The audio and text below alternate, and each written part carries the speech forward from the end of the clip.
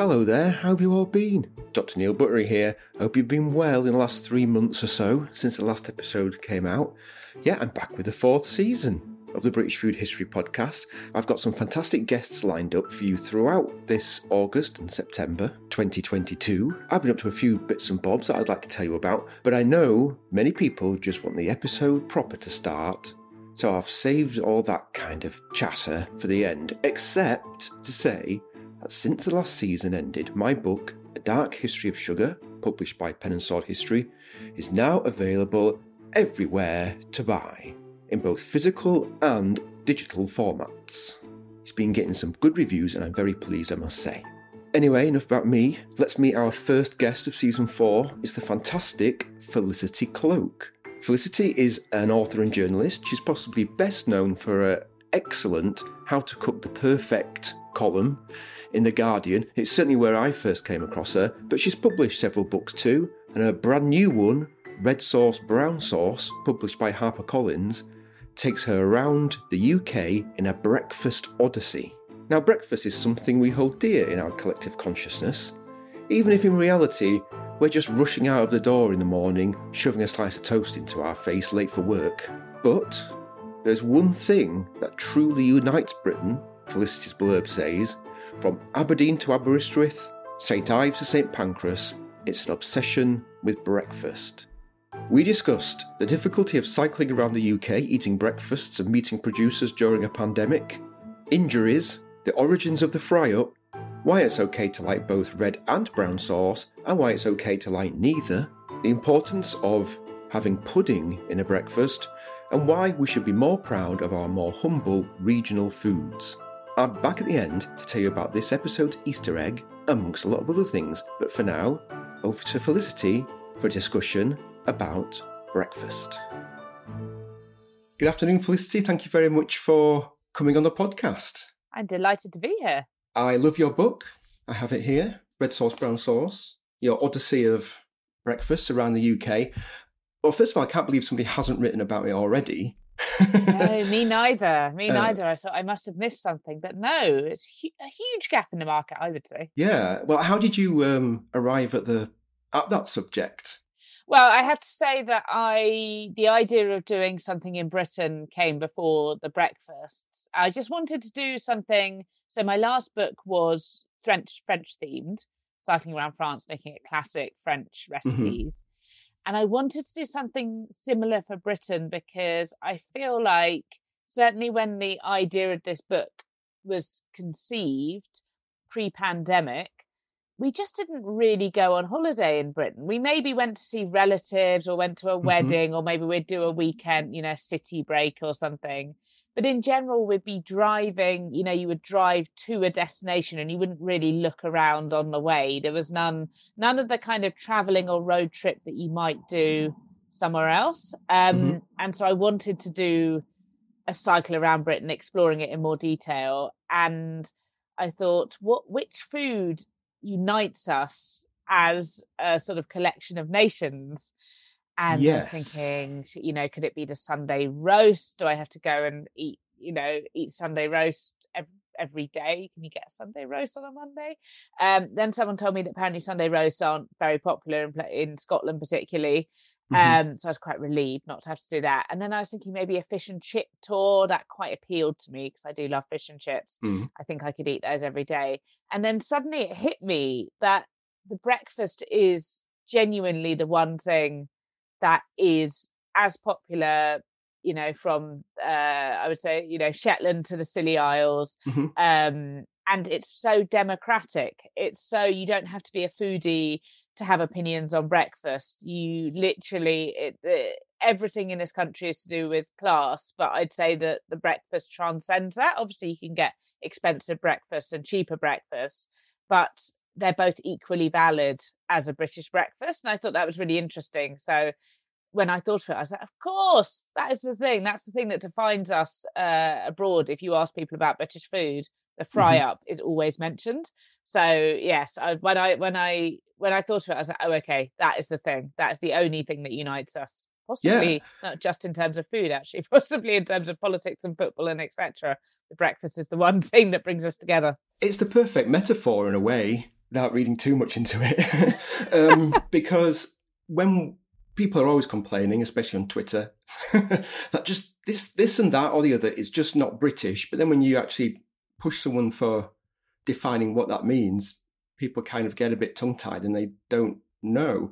I might find it easy to say what English is, being English, than being British, and maybe or maybe not when it goes to the other countries that make up the UK, they might find it more difficult because there is something that brings us together, but yeah, we are unique in our own different ways. So there's a in a Venn diagram, there's some crossover somewhere, and yeah, I think breakfast, especially the fry up, definitely epitomizes that, I reckon. Yeah, I think there's a very small space. So even within England, there's great differences between, say, the north, east and the southwest in terms of what we eat for breakfast, at least. And I'd say in the middle, a very small intersection of the Venn diagram is probably eggs and bacon, maybe. I mean, I'm trying to think that there's sausage? Really, I'd say they're the I mean, even baked beans you can't put in there because they're very divisive. So I'd say eggs and bacon are the stalwarts, and then everything else is kind of popular or less popular depending on where you are. Sure, I didn't think baked beans were divisive till I read your book. Oh, it was well, a typical baked bean fan would say that, wouldn't they? Riding roughshod over the rest of us. And you really get down to the nitty-gritty with, of course, the question that you ask everybody that you meet: red sauce, brown sauce. Yes, well, that was the interesting. I didn't know. Apparently, there was a radio show, not a radio show, a game on Danny Baker's 5 Live show. I'm not a 5 Live listener due to being allergic to most sports that aren't cycling around eating things. Yeah. But a friend of mine is very sporty, and she told me, "Oh, like the red sauce, brown sauce game on the radio." And I had to do a bit of detective work because the Danny Baker show is no more. Various reasons we won't go into. But I thought it was interesting that the sort of, very briefly, the premise of the game was that, I think it was actually called the sausage sandwich game, and they had a celebrity on, usually from the world of sport, and people would compete, listeners would compete to guess what they would have in a sausage sandwich, red sauce or brown sauce. And sometimes they're just obviously just, a random guess. But quite often they'd say, oh, so-and-so, he's from the north, so he'll probably be a brown sauce person, or, oh, she sounds quite posh, so I think she'll be red sauce. And it really was, people thought that they could guess. It's a bit like fortune telling. You take up all the clues and you're like, oh, you're definitely a brown sauce person. So I found that really interesting that, again, it's probably a class thing as well. We can really divide everything into sort of north-south divide, class divides, etc., and all this old stereotypes. And so I did ask everyone I met along the way what their preference was. And almost everyone had a preference, one or the other. But even if they said, I'm a no sauce person, they were very vehement about it. They felt strongly that this defined them, that they didn't like any sauce, and that made them a bit different. Even though actually I don't really love either sauce. No, you're fairly ambivalent about it. Really, yeah, I'm sort of neutral in that I really like good bacon and good bread, and I don't think they need anything else. I mean, I do have have a bit of a niche taste in bacon sandwich condiments, which maybe we might come into. But if that, I would put now, having been on this journey, and you're always just offered red sauce or brown sauce, I came round to brown sauce a bit. It's a bit more interesting than ketchup. But, why spoil the purity of a bacon sandwich, in my opinion? Yeah, we should do some definitions for people. Because I have many listeners around the world and they won't know what we're talking about. Red sauce, that's easy. Tomato ketchup. Well, you say that, but I was saying to someone down here in London that my book was called Red Sauce, Brown Sauce. And I said, oh, so what's red sauce then? Oh. And I know in America, I think red sauce is kind of like Italian sort of tomato sauce. Like you get red sauce joints at Italian-American restaurants. But yeah, it is ketchup, but it's not as obvious. You just don't really hear it so much down here. I think it's more of a northern thing, red sauce, as in the name of that. So yeah, that's tomato ketchup as known around the world. And brown sauce is a bit more niche. And as far as I can tell, it's only really eaten in the UK and the Republic of Ireland. I think maybe you can get it in Australia, but it's certainly not big there. So I imagine it's an expat thing. And no one else eats it, which is a great shame because it's actually a sort of ketchup, interestingly. They both come from the same origins, but it has its roots, as far as people can tell, in the sort of store sources that our naughty empire building, pillaging ancestors used to take on long sea voyages. And it was influenced by Indian chutneys, and it has lots of spices in, and Malaysian fermented sauces. And it was originally designed by a Nottinghamshire grocer to go with pork pies. So that's interesting. It didn't become associated with breakfast specifically until quite late on. And even today, when a lot of people say, oh, I'd only have it with breakfast, but other people said, because it was in the news recently, I think that sales have really dropped. And I saw on Twitter people saying, oh, well, I always have it on, cheese on toast. I have it with my Sunday roast. So there is more of a use for it, but it's now associated mostly with breakfast. No, I'm a brown sauce person. I suppose Why would it guess that? Because you're from the north, of course. I mean, I guess I'm binary in that if I've got a proper fry up, I'll have a splot of each on opposite sides of the plate. You shouldn't have to choose. However, if it comes down to one, it's brown. I don't have them very often. Without going into too much detail, I developed a load of food intolerances. And for someone who likes their food, it's good that I can cook because I can find ways around it. But two of them, tomatoes and onions. Oh, which wow. Which is basically 95% of all recipes we ever make contains those two things. So red sauce is out the window. Yeah. Brown sauce, daddy's sauce, which I was very sad to see it omitted from the book. If we did the Pepsi challenge on HP and Daddy's, I'd place money that Daddy's would win. I'd actually forgotten about Daddy's because you don't see it a lot down here. I'm sorry. Is that a northern thing? That's all right. I'll forgive you. I think it might be a northern thing. Yeah, I'm going to look out for some and I'm going to do a taste test. Yeah, but it has somehow, I don't know what is in there, no tomatoes, no onions, so I can have Daddy's. So I rely on that. But otherwise, like you, I've had to become, although I liked it anyway, but I've become a mustard. I like to think aficionado. I think mustard is the connoisseur's choice, personally, because I think the great thing about particularly an English mustard is that it's heat, isn't it? It's that sort of really sinus clearing heat, but it doesn't, unlike a Dijon mustard, it doesn't have a sort of vinegary kick. So you get the flavour of the bacon as well, or the sausage. So although a lot of people said to me that they would have, some people said to me that they would have one red sauce on a sausage sandwich and brown sauce on a bacon sandwich, or vice versa. And so, yeah, I thought people would just divide it into one camp, but a lot of people do play around a bit. You can be a bit less, you can be brown, you can be red, you can be a cat and a dog person, you know. I love this for our country. I feel like the future's bright when people can admit to liking both sauces, and that's fine. Yeah, absolutely. So, Felicity, your book is, of course, an odyssey. It sounds to me like a nightmare of planning. The people, the places, the foods, the destinations, the factories. How did you organise it?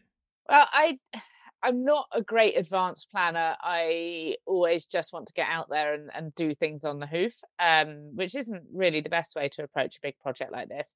Unfortunately for me, I ended up with a year more to plan it than I'd intended because we signed the contracts and then lockdown happened. I sort of spent that year, I bought an enormous map of the UK and I spent it sort of putting pins in places that I wanted to go because I wanted to have a real range. I wanted, for example, to go to all 4 home nations. I wanted to tick off like big hitters like porridge and marmalade and, a few personal passions like Marmite. But I also, it needed to make sense as a journey as well. But the truth is that actually you just don't know until you get on the road. Sometimes the most interesting things are the things that you don't plan for. So, well, that's what I tell myself. So there's only a certain amount you can do. So yeah, I did a bit, but I have to say that I prefer to sort of see where the road takes me as it is. And actually some of my best laid plans didn't work out because of COVID, even in 2021.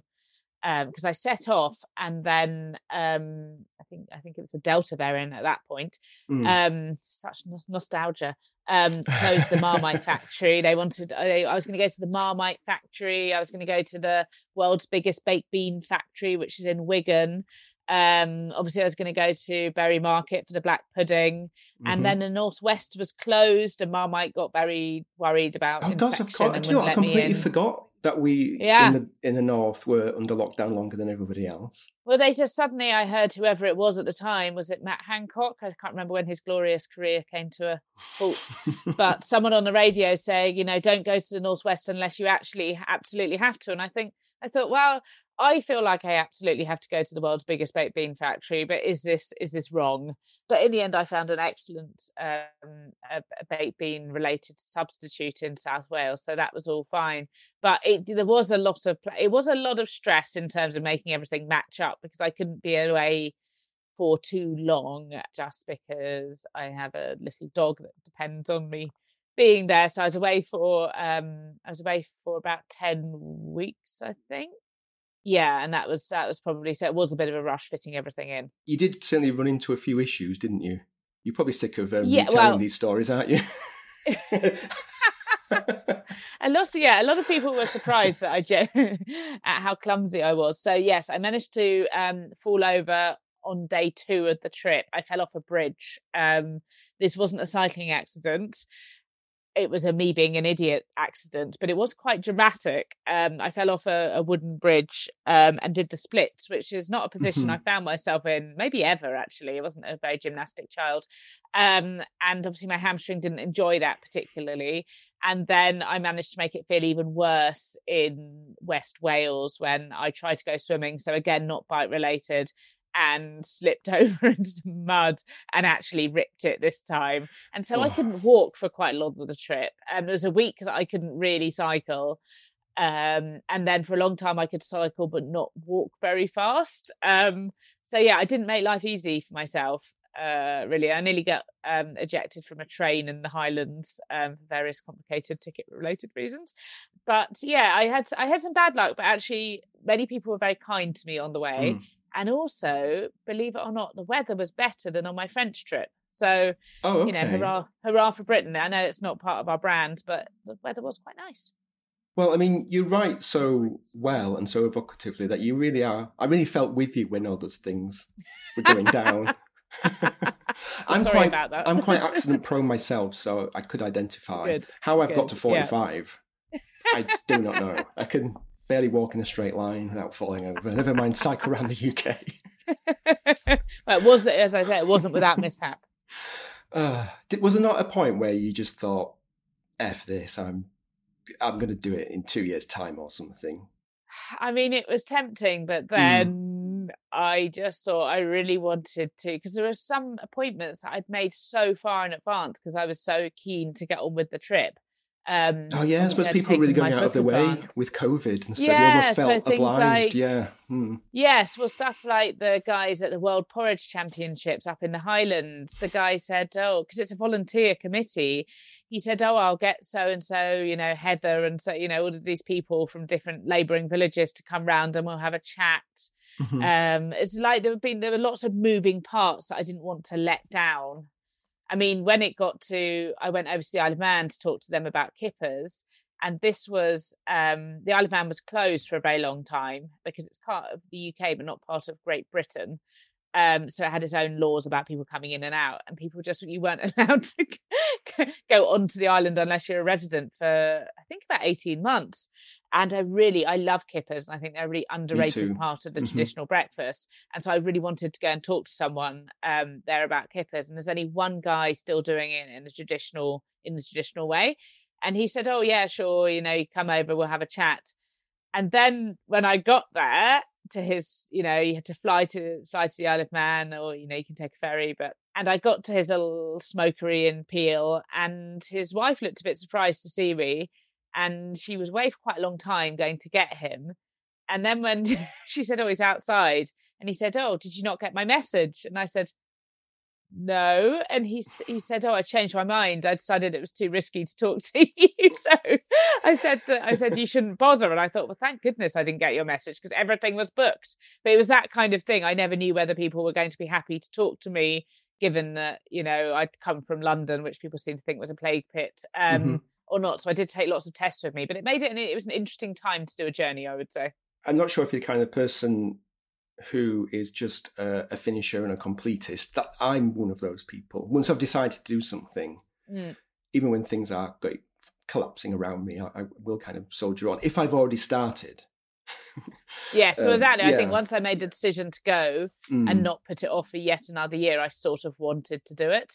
But there were certainly dark nights of the soul, when you're trying to sleep on a ferry from Belfast with loads of people having conversations about building materials in your ear, and you're thinking you can't move your leg. You're thinking, why am I doing this? Why on earth did I not just say let's not do it this year either? But I am glad I did it. It's about that I don't know if you've ever come across the idea of type B fun, that at the time is not fun at all, but in retrospect you remember very fondly, and a lot of this book was type B fun. Yeah, I mean, some of it was type A in the moment. Yeah, great stories. Telling people, yeah. Yes, well, I did think when, after I'd managed to scoop myself up from my various accidents, I did think, well, it'll make good copy. That was what I comforted myself with. Because people want to read about other people's misery. I always do. I like, you don't want someone having a good time. What's the point of that? Change of tack now. Fry-ups. The other things are represented in the book, but of course, it's the first thing that we think of. I just wanted to ask you quickly, well, there's full Englishes in England. There's a full Scottish, a full Welsh. There's eels to fry, which seems like it's one of those things that probably go back to, well, Stone Age man. Like it's been around forever. Yeah. And it's something you tackle quite early in the book, in the introduction, if I remember rightly. It's got quite a surprising history. Maybe surprising for the wrong reasons. Yeah, well, I mean, I wanted to. In the course of my travels, I went to the Viking ship burial at Sutton Hoo. I can say there was no evidence for a fry-up in Viking Suffolk. In fact, there's no evidence that people were really eating fry-ups as such, as a meal of that kind for breakfast, until probably the late 19th century, but they wouldn't have regarded it. It wasn't this. When people are arguing now on Twitter about fry-ups and they're saying, this is what you must have, and you must have baked beans, or you mustn't have, hash browns, they're terrible, you can't have them. They seem like there's some sort of authentic, traditional, composition of a fry-up that you can't deviate from. But in fact, the Victorians, who we think of as sort of the great breakfasters that we're all emulating. Well, they invented everything, didn't they? Christmas. Racism. They probably didn't invent that, did they? We had that before. They went big on it. Yeah. But they would have had a lot of these elements would have been part of breakfast. So the very, big country houses that, sort of Downton Abbey going into the Edwardian period, they would have had things like, bacon and sausages and eggs and kippers and things. But it wasn't that you would have them all together on one plate. And if you were very poor, you would probably maybe have eggs and bacon on a Sunday, but you wouldn't necessarily have a sausage. You certainly wouldn't have had baked beans. It wasn't a thing called a fry-up or an English or a Scottish breakfast. And it would have been something older listeners might recall. You don't see it so much these days, but something called a mixed grill. You'd get more for lunch or dinner.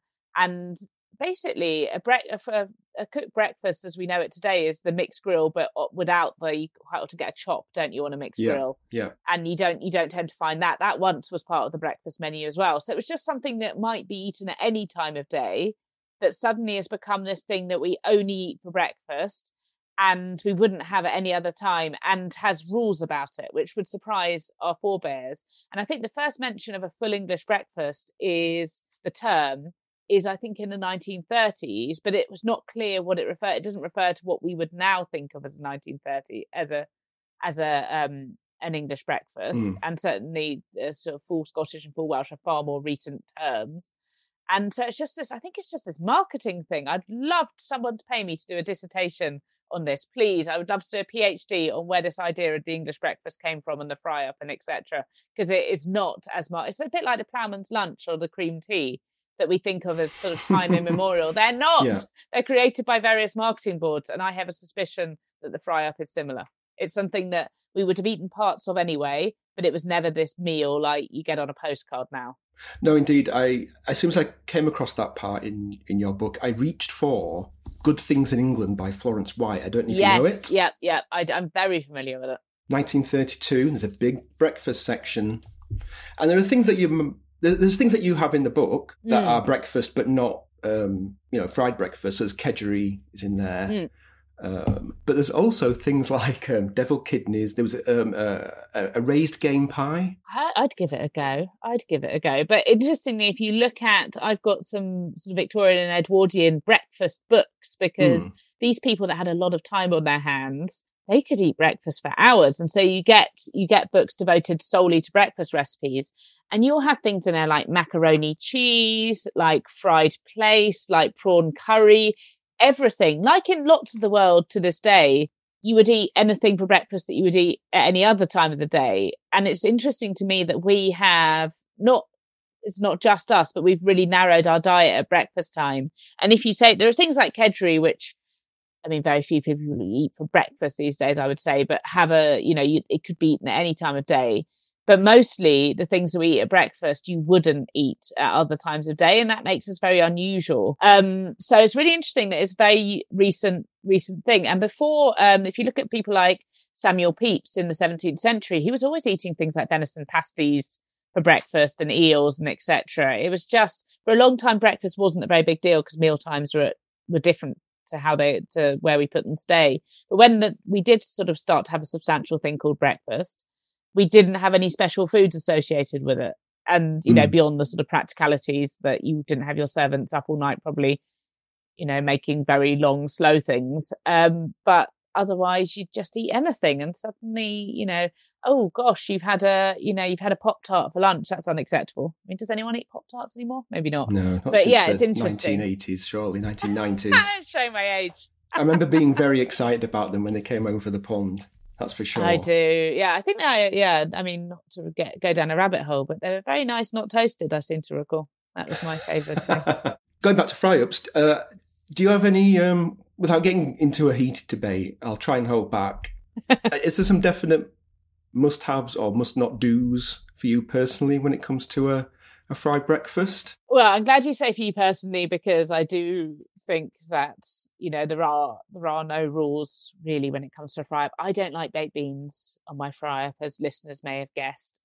I'm a bit Alan Partridge about it. That's quite a British reference, but I don't like the sauce of the beans touching the egg, really. I don't know why. I'm fine with food touching in general, but there's a purity about the fry up, sort of disparate elements, and it starts to look a bit gross when you start to mix it. So it looks like a child's eating it, doesn't it? A toddler. It just looks like I know what you mean from that point of view.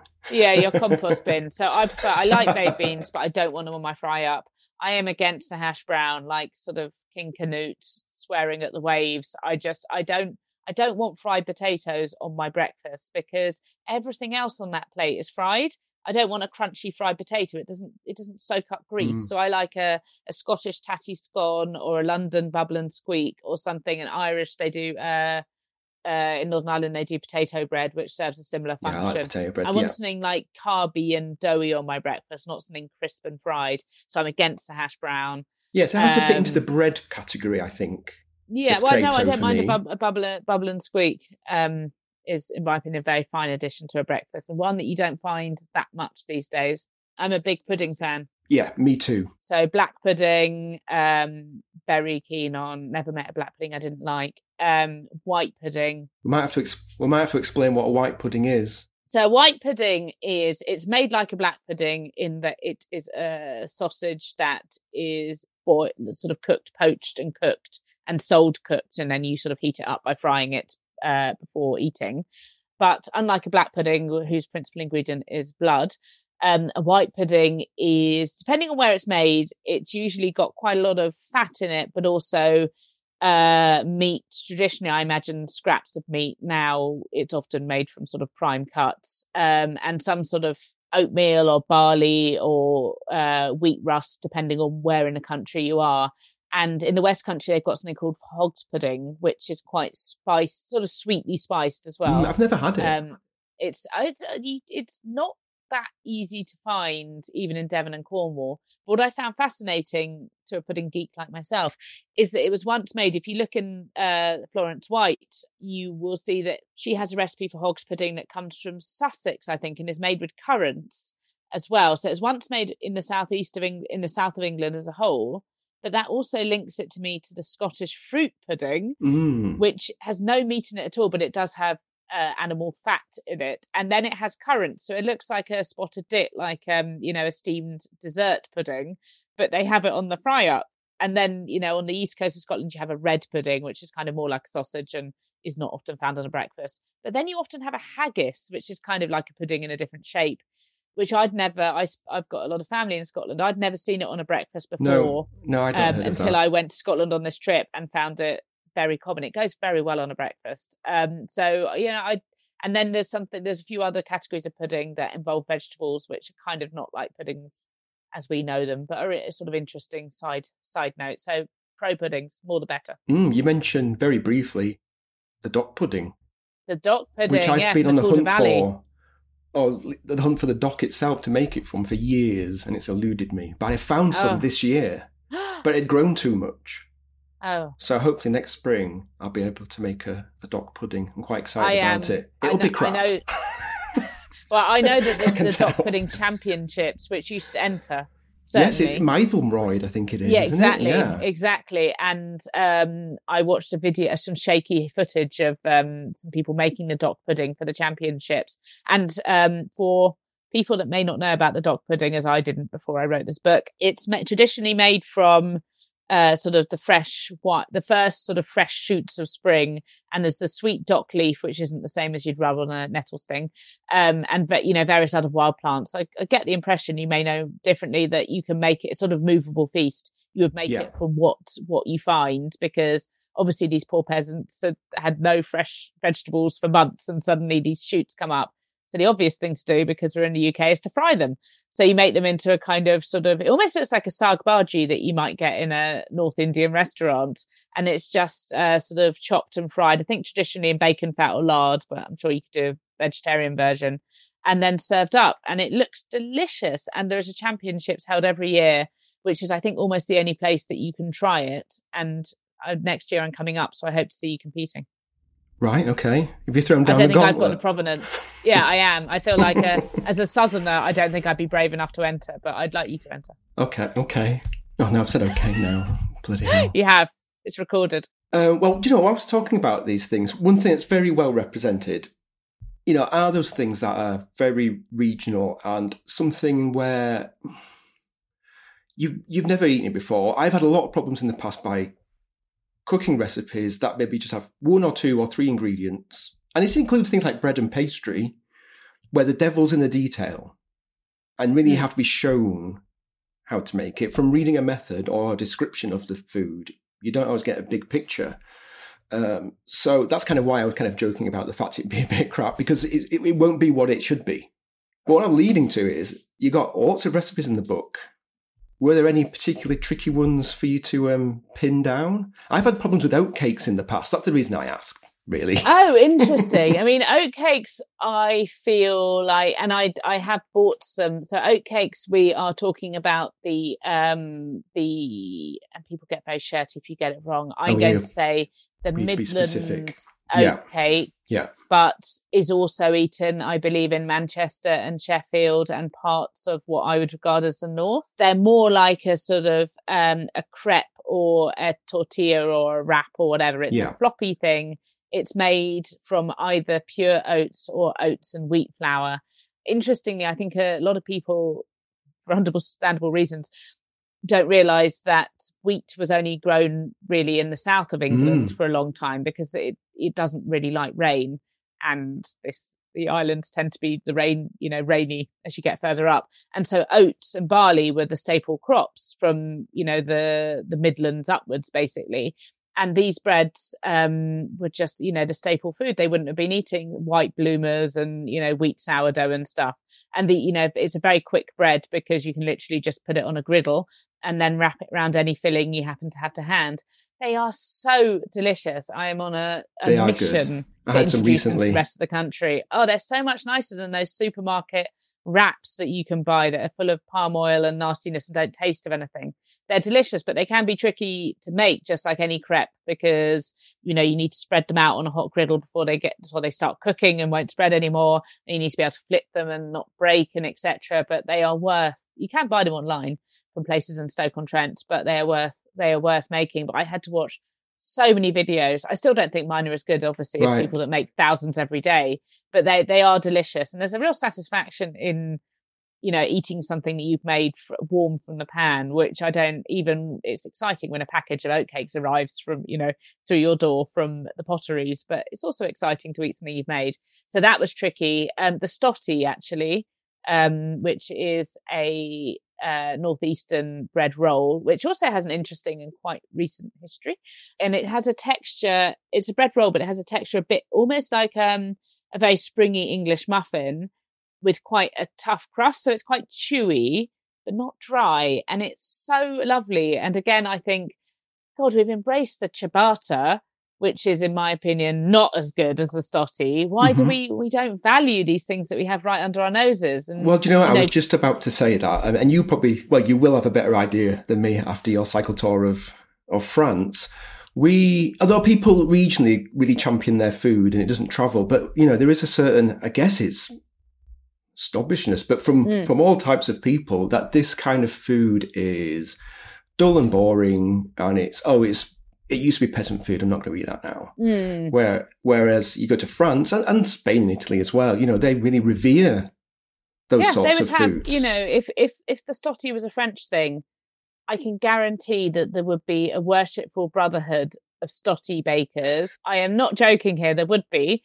And they would have a festival. They would probably have ceremonial robes with stotty hats. And there would be a festival devoted to the stotty once a year with competitions and, stotty feasts and etc. And that would just be a thing. Like the smallest, if you go to any French region, look for their regional speciality and then type in confrérie, brotherhood of whatever it is, you will find there's an organisation devoted to, worshipping this, whether it's quiche Lorraine or Piedmont d'Espelette or whatever.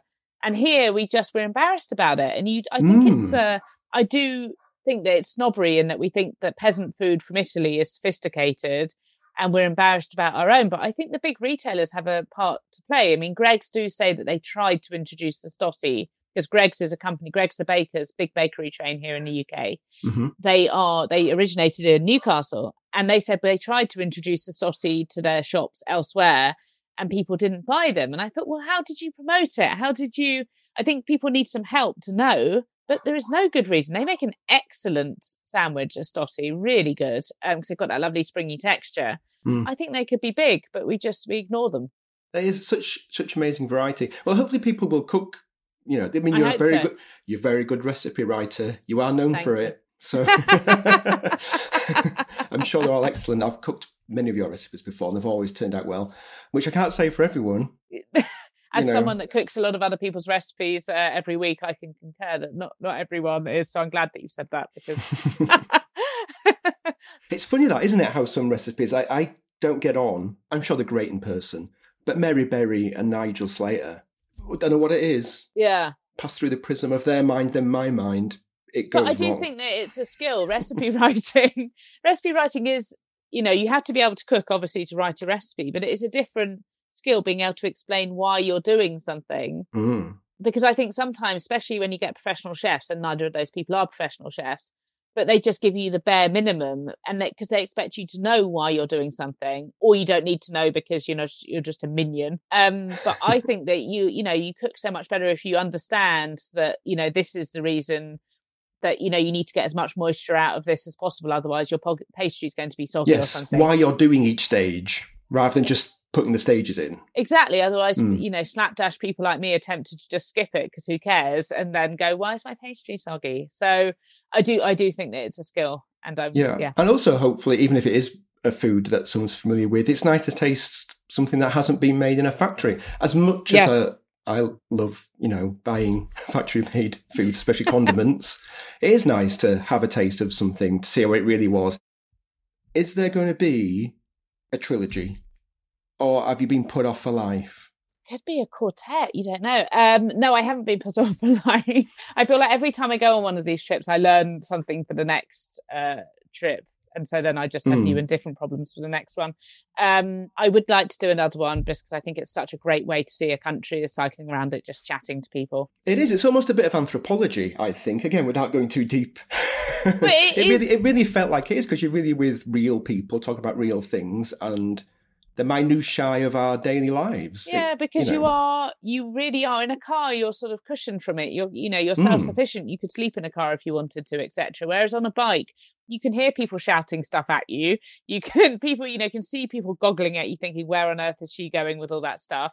And it's with just a bean vest on. Yeah, the baked bean vest on. People do feel like they can just chat to you, which is really nice. Like occasionally you attract some interesting characters, but in general, I think it's a great way to see a country, and you really immerse yourself in it. But I like to be able to chat to people, and so that makes people say Italy or Spain, or it worries me that my Spanish is terrible, my Italian non-existent.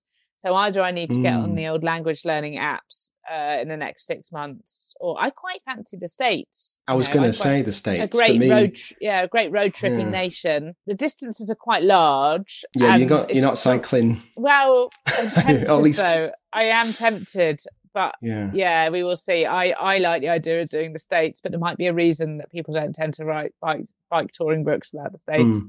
But I mean, I lived in the US for a couple of years, and did you ever see anyone on a bike? No. Well, I went to university, so it was a few students. That was about it. I was in Houston, where it's like 45 degrees every day. Yes, so, I'm just thinking of those big glass towers from the start of Dallas, and then reflecting on me on my bike. But I mean, I have to say, after we've just been talking about breakfasts, I've been tainted. My favourite breakfast is pancakes, bacon, maple syrup. And it's the perfect hangover cure as well, whilst I'm at it. No? I can't, no. Oh, waffles, no. fried chicken? Waffles and fried chicken. That's another good one. I say that I will eat. Maybe I've done it so you don't have to. Yeah, I will eat almost anything for breakfast. I love spicy food for breakfast. I'm very happy with fish. I like that Japanese weird natto like natto stuff that is sort of got a slightly ectoplasm-like texture. Fried chicken for breakfast, I would struggle with. But, if there was a book in it, I'd give it a go. Noble. I'm professional to the last. Oh, well, yeah, again, thank you very much for sparing the time. And yeah, well, are there things around the corner?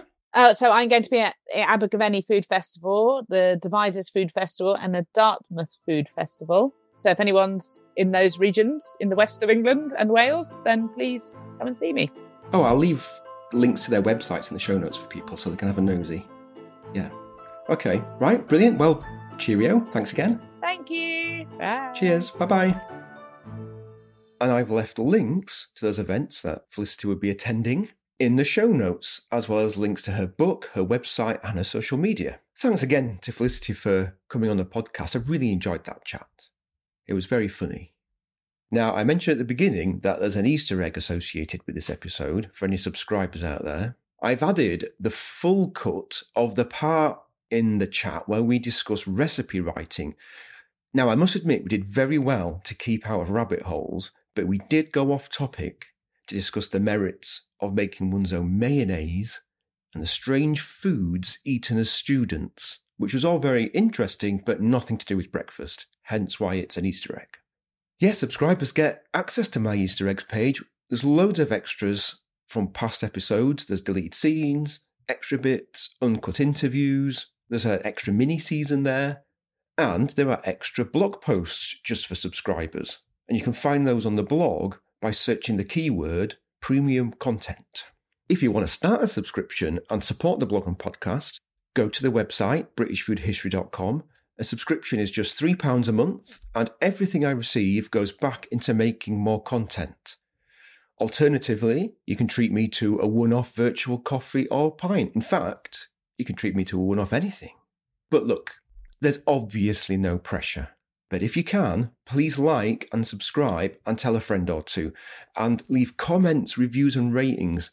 They're really important. Every single one makes a big difference, and I will be eternally grateful. Whilst I was away, I appeared on a few other podcasts, if you want to check them out. I went on the Seasons Eatings podcast to discuss sugar in the main, as well as the Well-Seasoned Librarian, again to discuss sugar, but also about British food in general, and how I somehow ended up in the career I have found myself. To be honest, I don't really know how that's happened. I was also on This Shakespeare Life, talking about one of my favourite fruits, the rather forgotten meddler. I've left links to those episodes in the show notes if you want to check them out. But if you want to keep tabs on what I'm doing in general, go to BritishFoodHistory.com. There's been quite a few posts added since the last episode. Or, of course, follow me on social media. If you've got any comments, questions, or queries about anything from this episode, or indeed any episode in the podcast so far, please get in contact via email at neil@britishfoodhistory.com, or on Twitter @NeilButtery, or Instagram @Dr. that's Dr_Neil_Buttery. I'll see you next time.